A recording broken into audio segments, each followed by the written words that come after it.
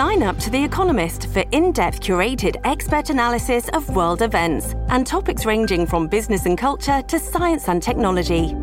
You'll get the weekly digital edition, online-only articles, curated newsletters on politics, the markets, science, culture and China, and full access to The Economist Podcast Plus. The Economist is independent journalism for independent thinking. Go to economist.com and get your first month free.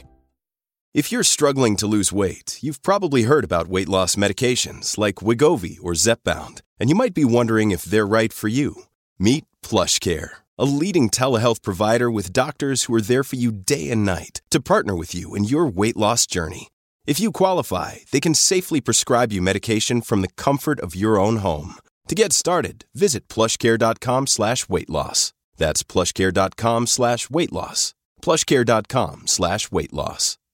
Hey, it's Ryan Reynolds, and I'm here with Keith, co-star of my upcoming film, If, only in theaters May 17th. Do you want to tell people the big news?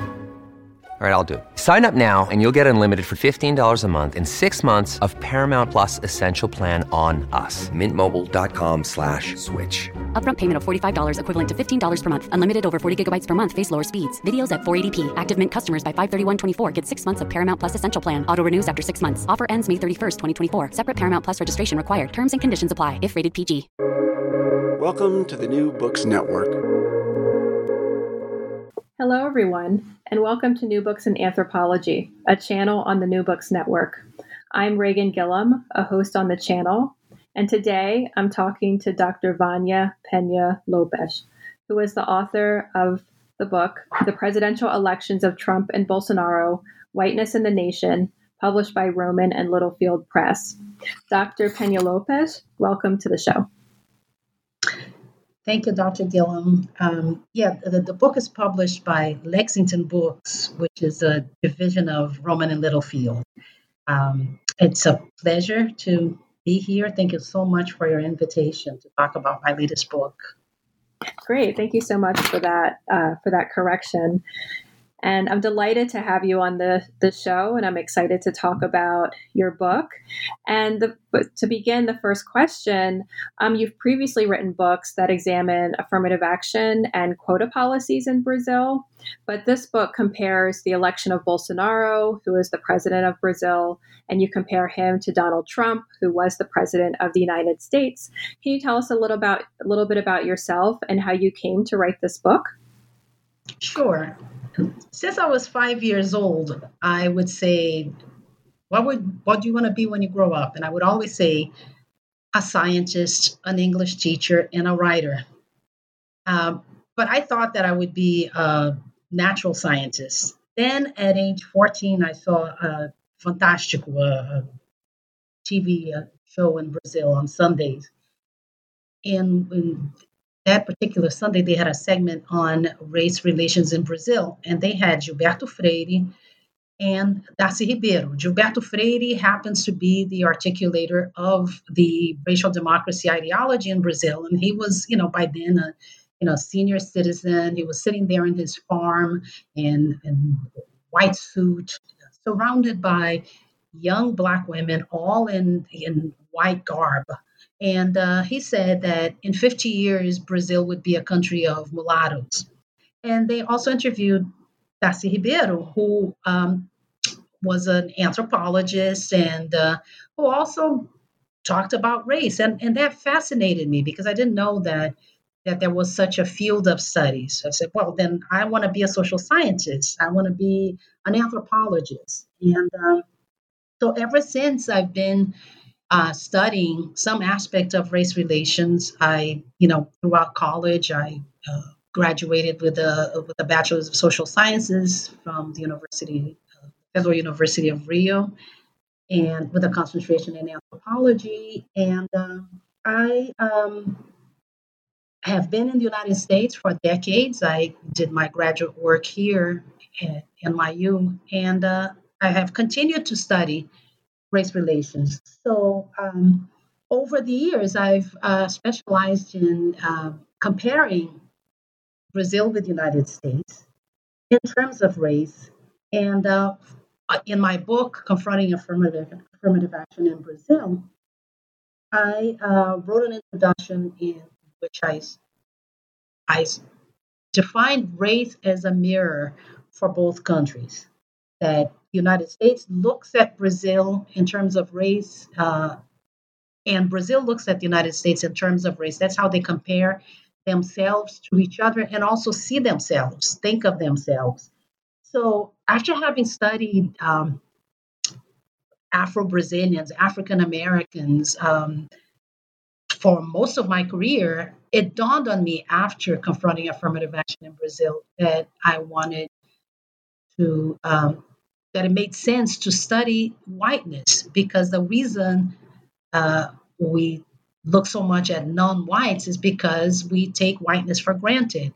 But the reason there are problems in race relations is that the whiteness is the the race, the ethnicity, the categorization of those with the most power. So we needed to look at it as not as normal or normative, but something that is also socially constructed. And I didn't know quite what I was going to write about. But then in October of 2018, I was in line to vote in New York to vote for president in Brazil. And I saw these women in line with me wearing a t shirt that said, "Make Brazil Great Again," right underneath a picture of Bolsonaro. And they were chanting 17, 17, which was his number, right? That we went to vote. And that struck me as so obvious a comparison because evidently, Make Brazil Great Again is a copy of Make America Great Again. So I got back home and I started jotting down my ideas because the thing is, I live in the United States, I work in the United States, but I also spend a lot of time in Brazil. So not only am I a native of that country, but I also live there. So I feel the pulse of society. And I was there for Bolsonaro's inauguration, and I was here for Trump's inauguration. So I would say that I've come to write about this topic um, based on my academic career, my research agenda, but also my life experience as a Black woman from Brazil who lives in the United States. Mhm. Thank you so much for that. That is fascinating, especially that image from Brazil of Gilberto Freire and Darcy Ribeiro, and then the image that you shared with us about going to vote in Brazil as well, as part of what led you to this project and your line of research. And so, in the book, you argue, and I'm quoting you, that you say, quote, "The success of each candidate, Trump and Bolsonaro, reflects the racially hierarchical structure of their societies." And so I wondered if you could just talk about the argument of the book and how you came to this idea.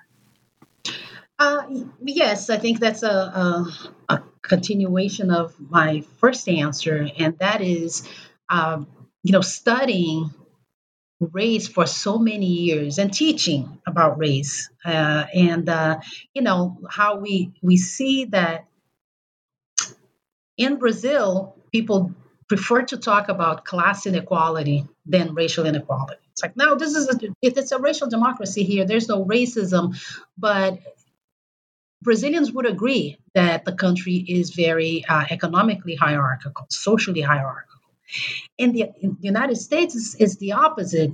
Americans are more comfortable talking about race relations, because they're aware that, it used to be the law that races should be separate and all of that. And they have difficulty talking about class differences. Now everybody's middle class. Well, everybody's not middle class. And in the course of looking at the histories of both countries from their beginning, right, from when the United States declared independence from England, when Brazil was first colonized by the Portuguese, we see that in both places, even when race was not defined as such, there was already that idea that some people belonged more than others, and the major criterion of belonging was being white or not, and to a very large extent, being a white male or not. So my argument came also from the fact that I would hear in both countries people's surprise at the elections. Like here in New York, the day after Trump was elected, people are like, I don't believe this. Journalists said, oh, we got it wrong. Social scientists said, we got it wrong. We didn't think he would win. And in Brazil also, it's like, he won.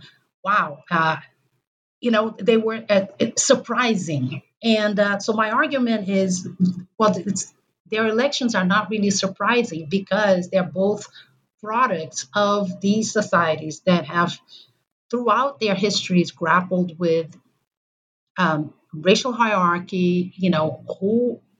Who is considered a member of that nation, who belongs, who does not, and all the struggle that those who are excluded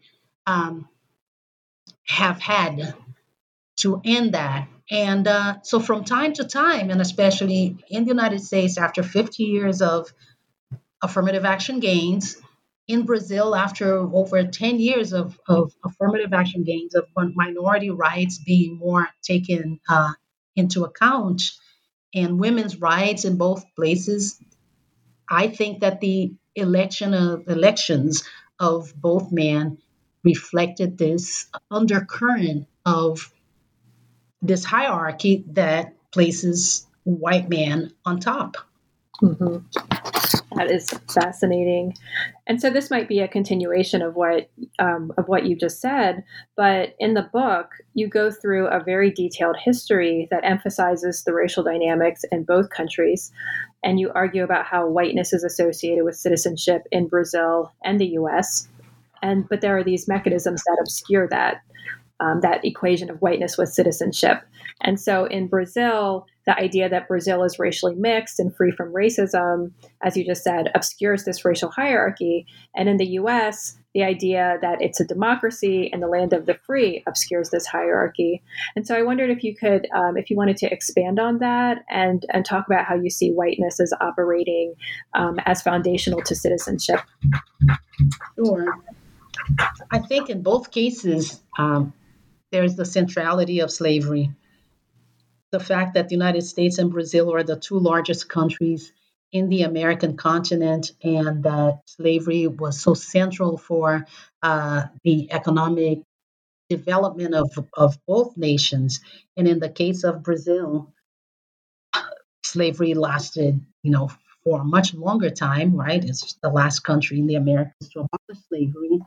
So slavery already defines who is a citizen, who is not. So in both countries, those who were enslaved or who descended from those who had been enslaved, what I call those who carry the mark of Africa on their bodies, have had to prove that they belong. But also, in both countries, the indigenous population was not included in who was a citizen. And in both countries, the indigenous population was racialized as not white.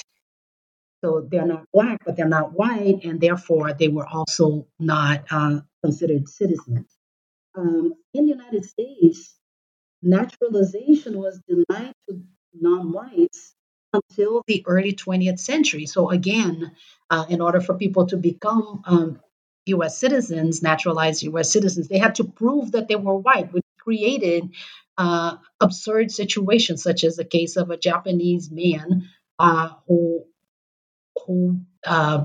petitioned in court to be considered white because he had a white disposition, white characteristics in his behavior and way of thinking.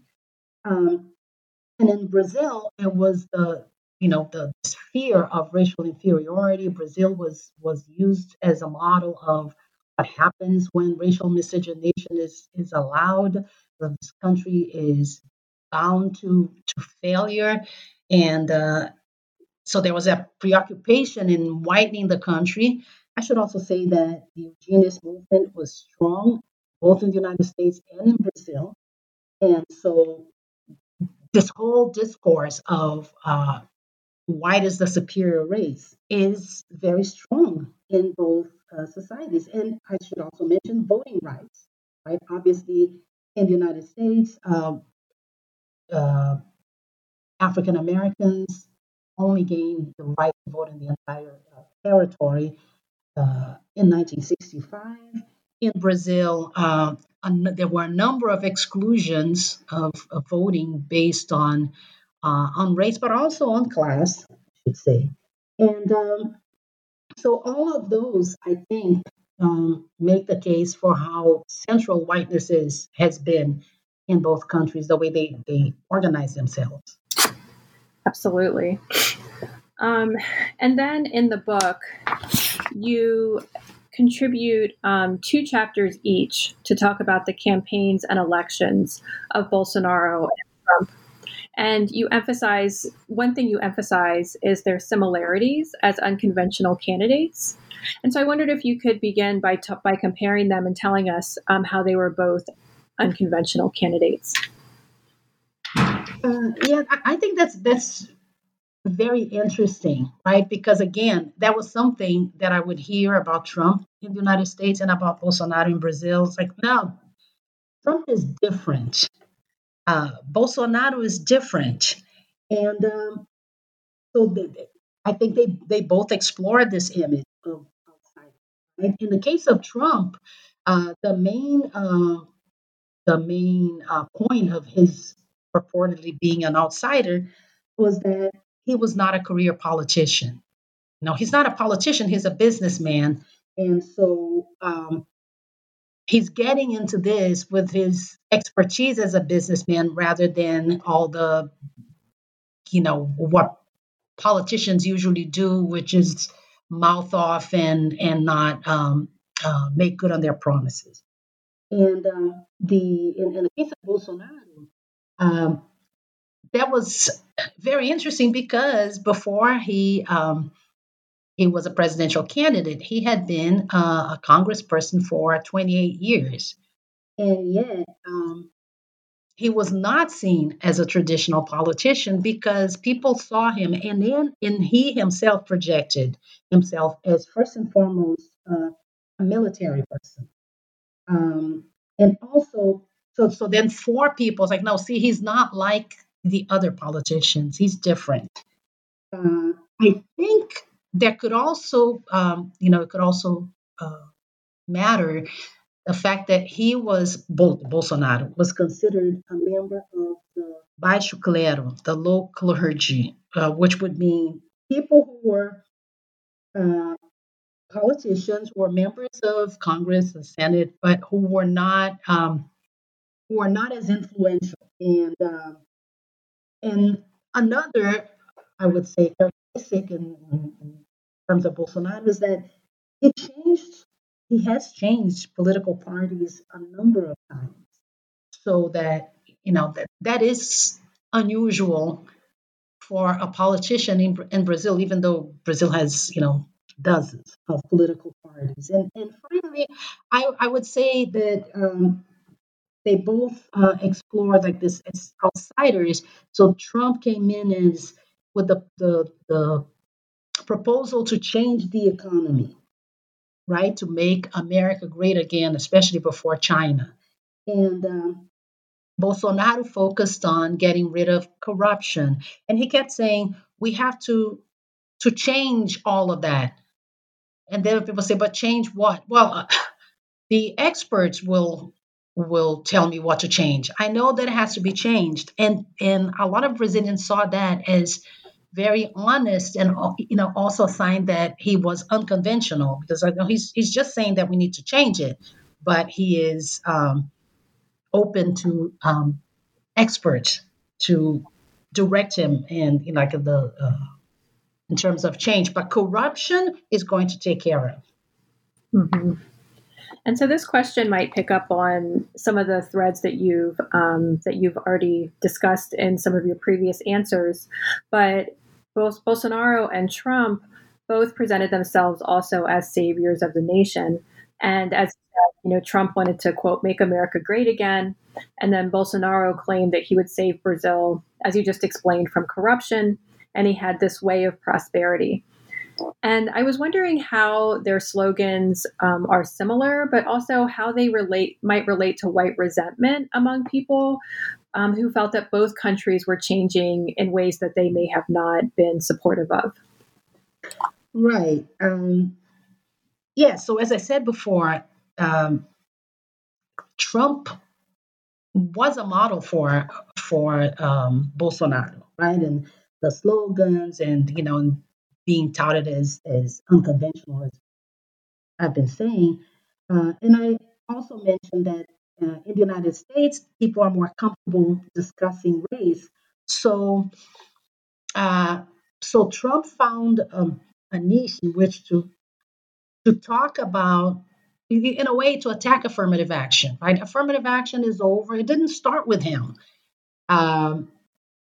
For decades, people have said we don't need affirmative action in the United States anymore. The field is level, right?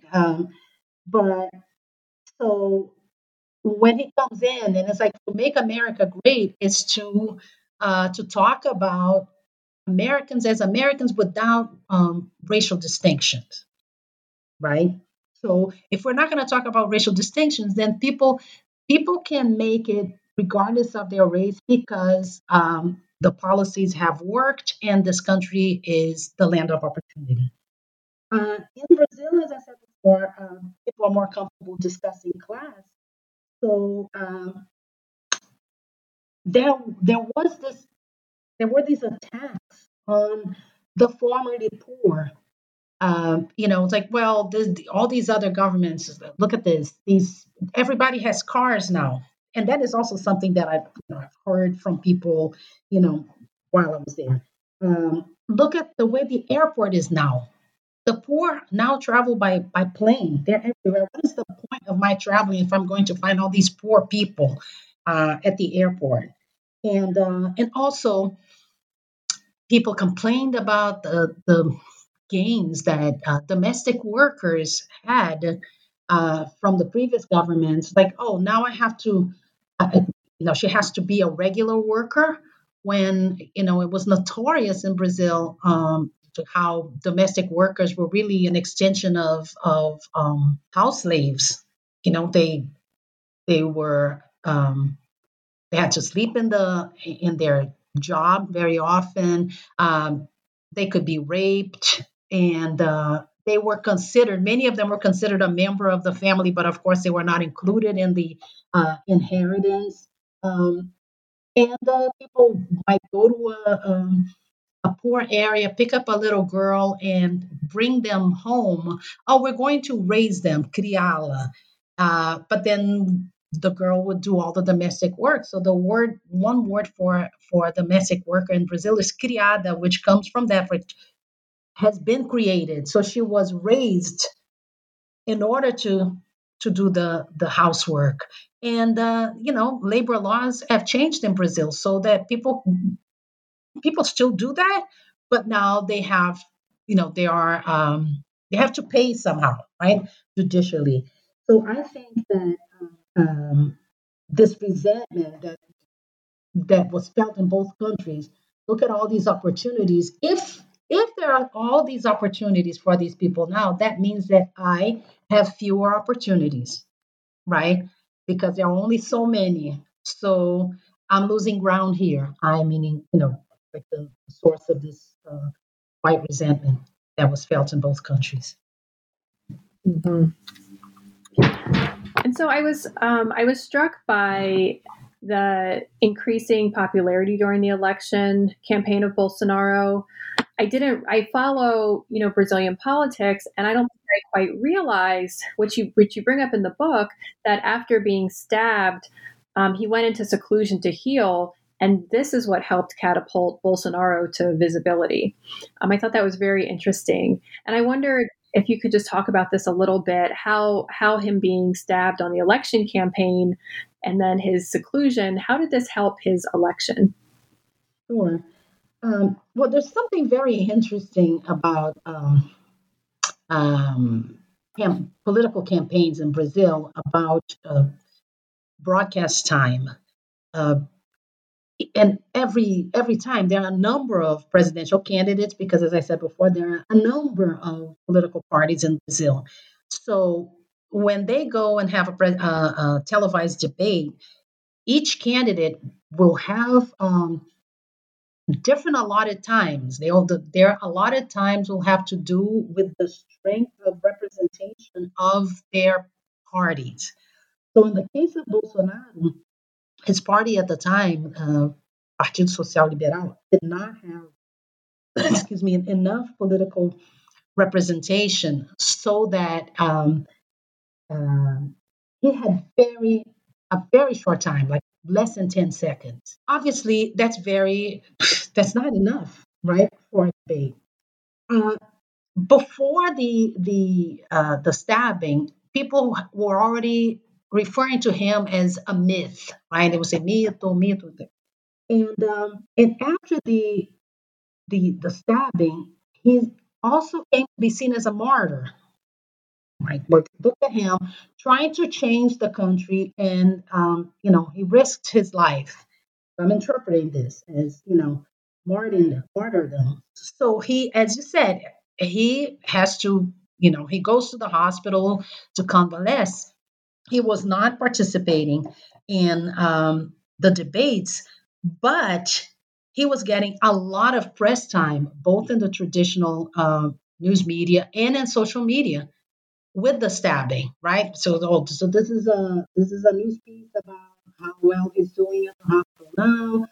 The topic is constantly discussed on Twitter, on WhatsApp, and so he ended up getting a lot of media attention, and then after that, he really soared.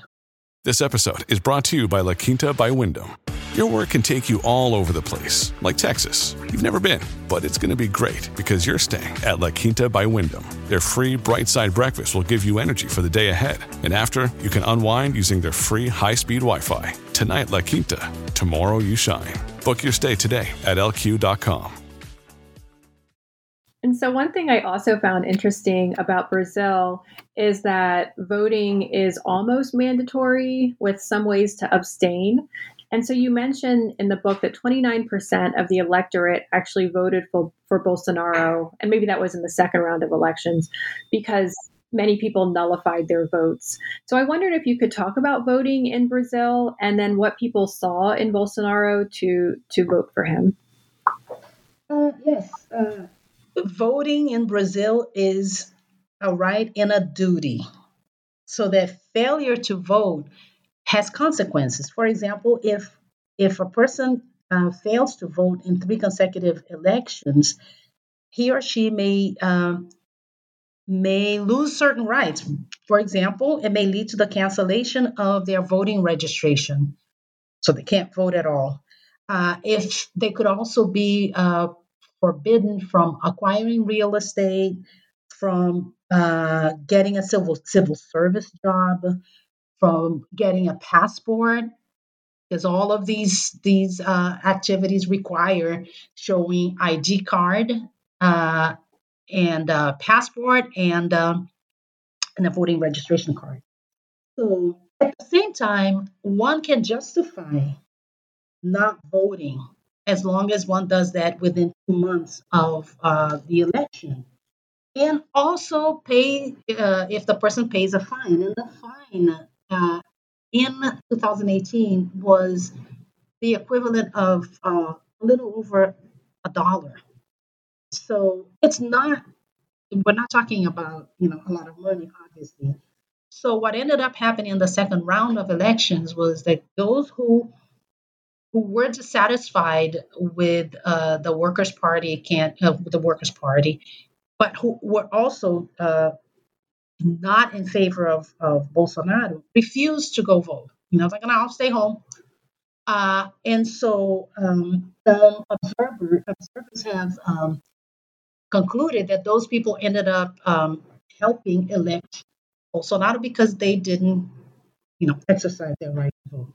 So to respond to your other question, what people saw in Bolsonaro to vote for him, as I said before, his anti-corruption campaign was very appealing to people because at the same time, this um, um, investigation into corruption in the former government was going on, and so Bolsonaro's campaign was able to capitalize on that and paint the opposition as the epitome of corruption. Never has there been so much corruption in Brazil, and I will clean the country of that. The other appeal was his anti-crime push and his concern for public safety. And, that is something that appealed to a large number of people because Brazil is a country where there is a lot of street crime. There's a lot of, violence and for the more conservative part of the electorate, criminals have too many rights. And this whole thing of like human rights, this is getting to a point where straight and narrow citizens end up having no rights. Do you see? Mm-hmm. And so in the book, you go through these various similarities between the two candidates. And then I assumed with the similarities that you point out between Trump and Bolsonaro, maybe we shouldn't be surprised then that they took similar approaches to the coronavirus pandemic, which is still going on. By initially, the two candidates kind of initially downplayed it and they flouted public health measures. And so the pandemic has clearly been devastating for both countries with the loss of lives and the social and economic disruption that has come about. And so I wondered if you wanted to talk about the pandemic also in relation to the presidents, their similarities and the strategies that they employed.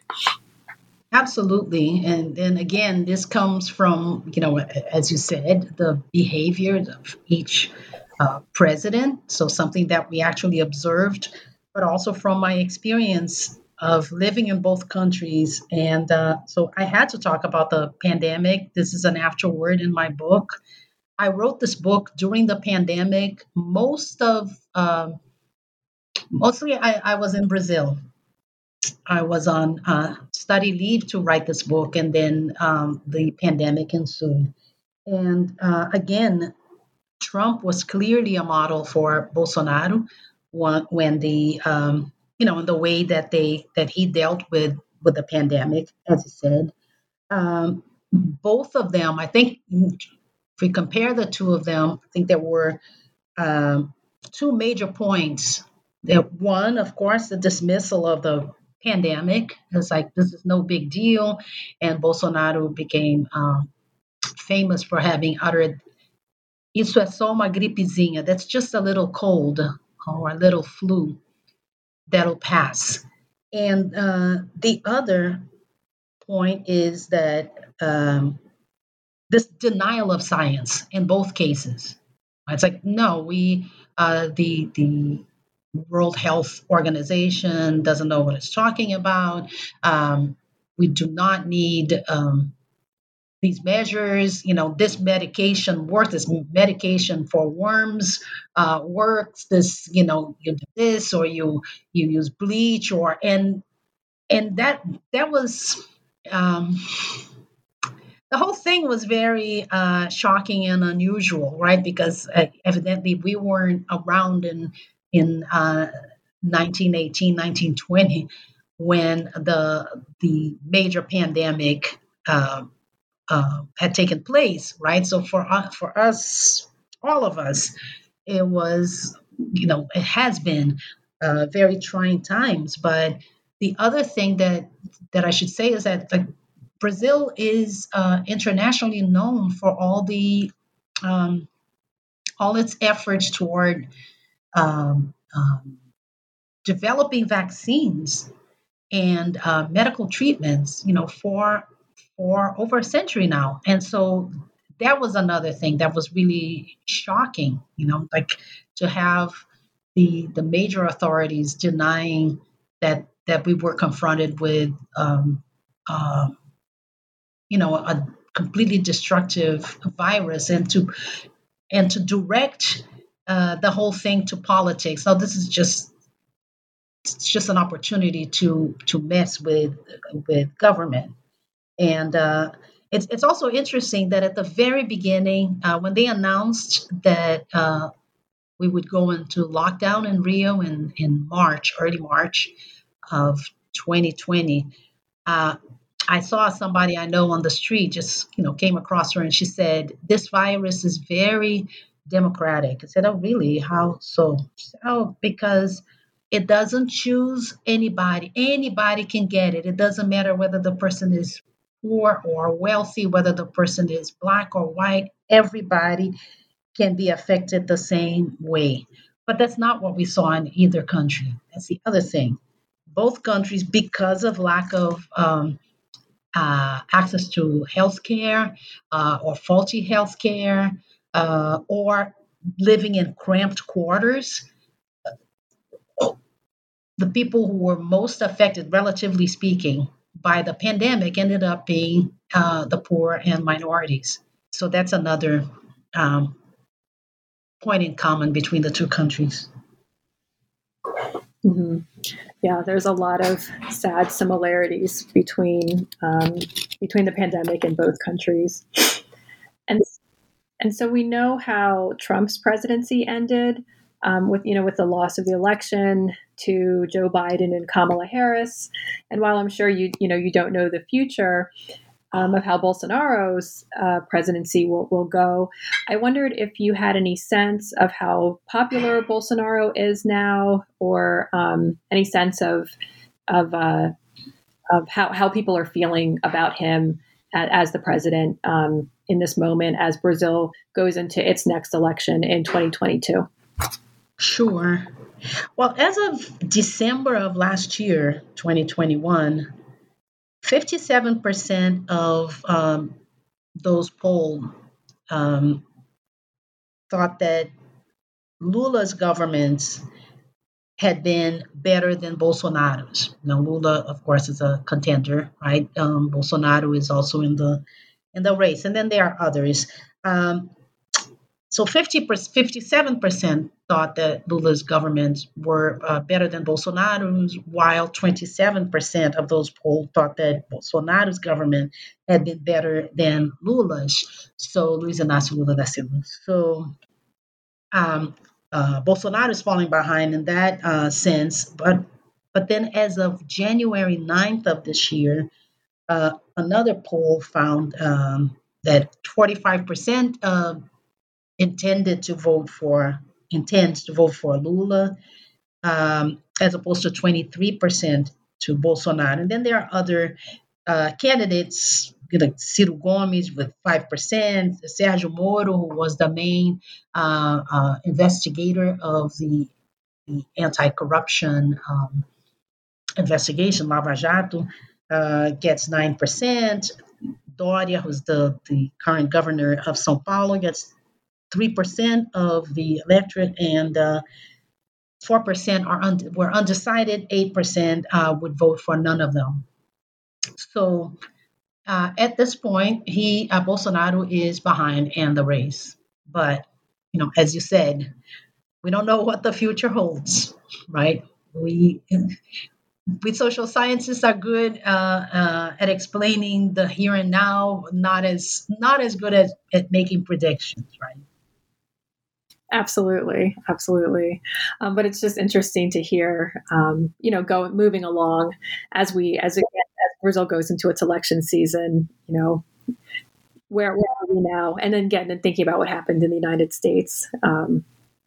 We'll and I was going to add that this is a very emblematic year, because in addition to the presidential elections, it's also the 100th anniversary of the Modern Art Week, and the 200th anniversary of Brazil's independence from Portugal. So it's like everything is happening in 2022. So do you have any upcoming events around the book, any book launches or publicity that we should look out for? Yes. On February 11th, I launched the book online. It was an event organized by Columbia Center up in Rio. So it's one of the international centers of Columbia University, and co-sponsored by the Columbia University Seminar on Brazil, of which I'm co-chair. And hopefully there will be other events where I can promote my work. But that was really great because the organizer of the event was in Rio. I was here in New York. The commentator was in California, and there were people listening from different parts of the world. So that was great. Great. So that sounds like a very transnational event, and I hope that listeners will look for a recording of that launch if they want to hear more information about the book as well. Thank you. So now that this book is out, are you working on any new projects or thinking about any upcoming initiatives? Can you tell us about anything you're working on now or have on the horizon? Well, I want to see this book published in Portuguese, and evidently most Brazilians don't read English, and so that is something that I would like to do, and then for future research out of this book, I've been thinking now about hegemonic masculinity and also violent masculinity, and which would take me back to the topic of my dissertation many moons ago.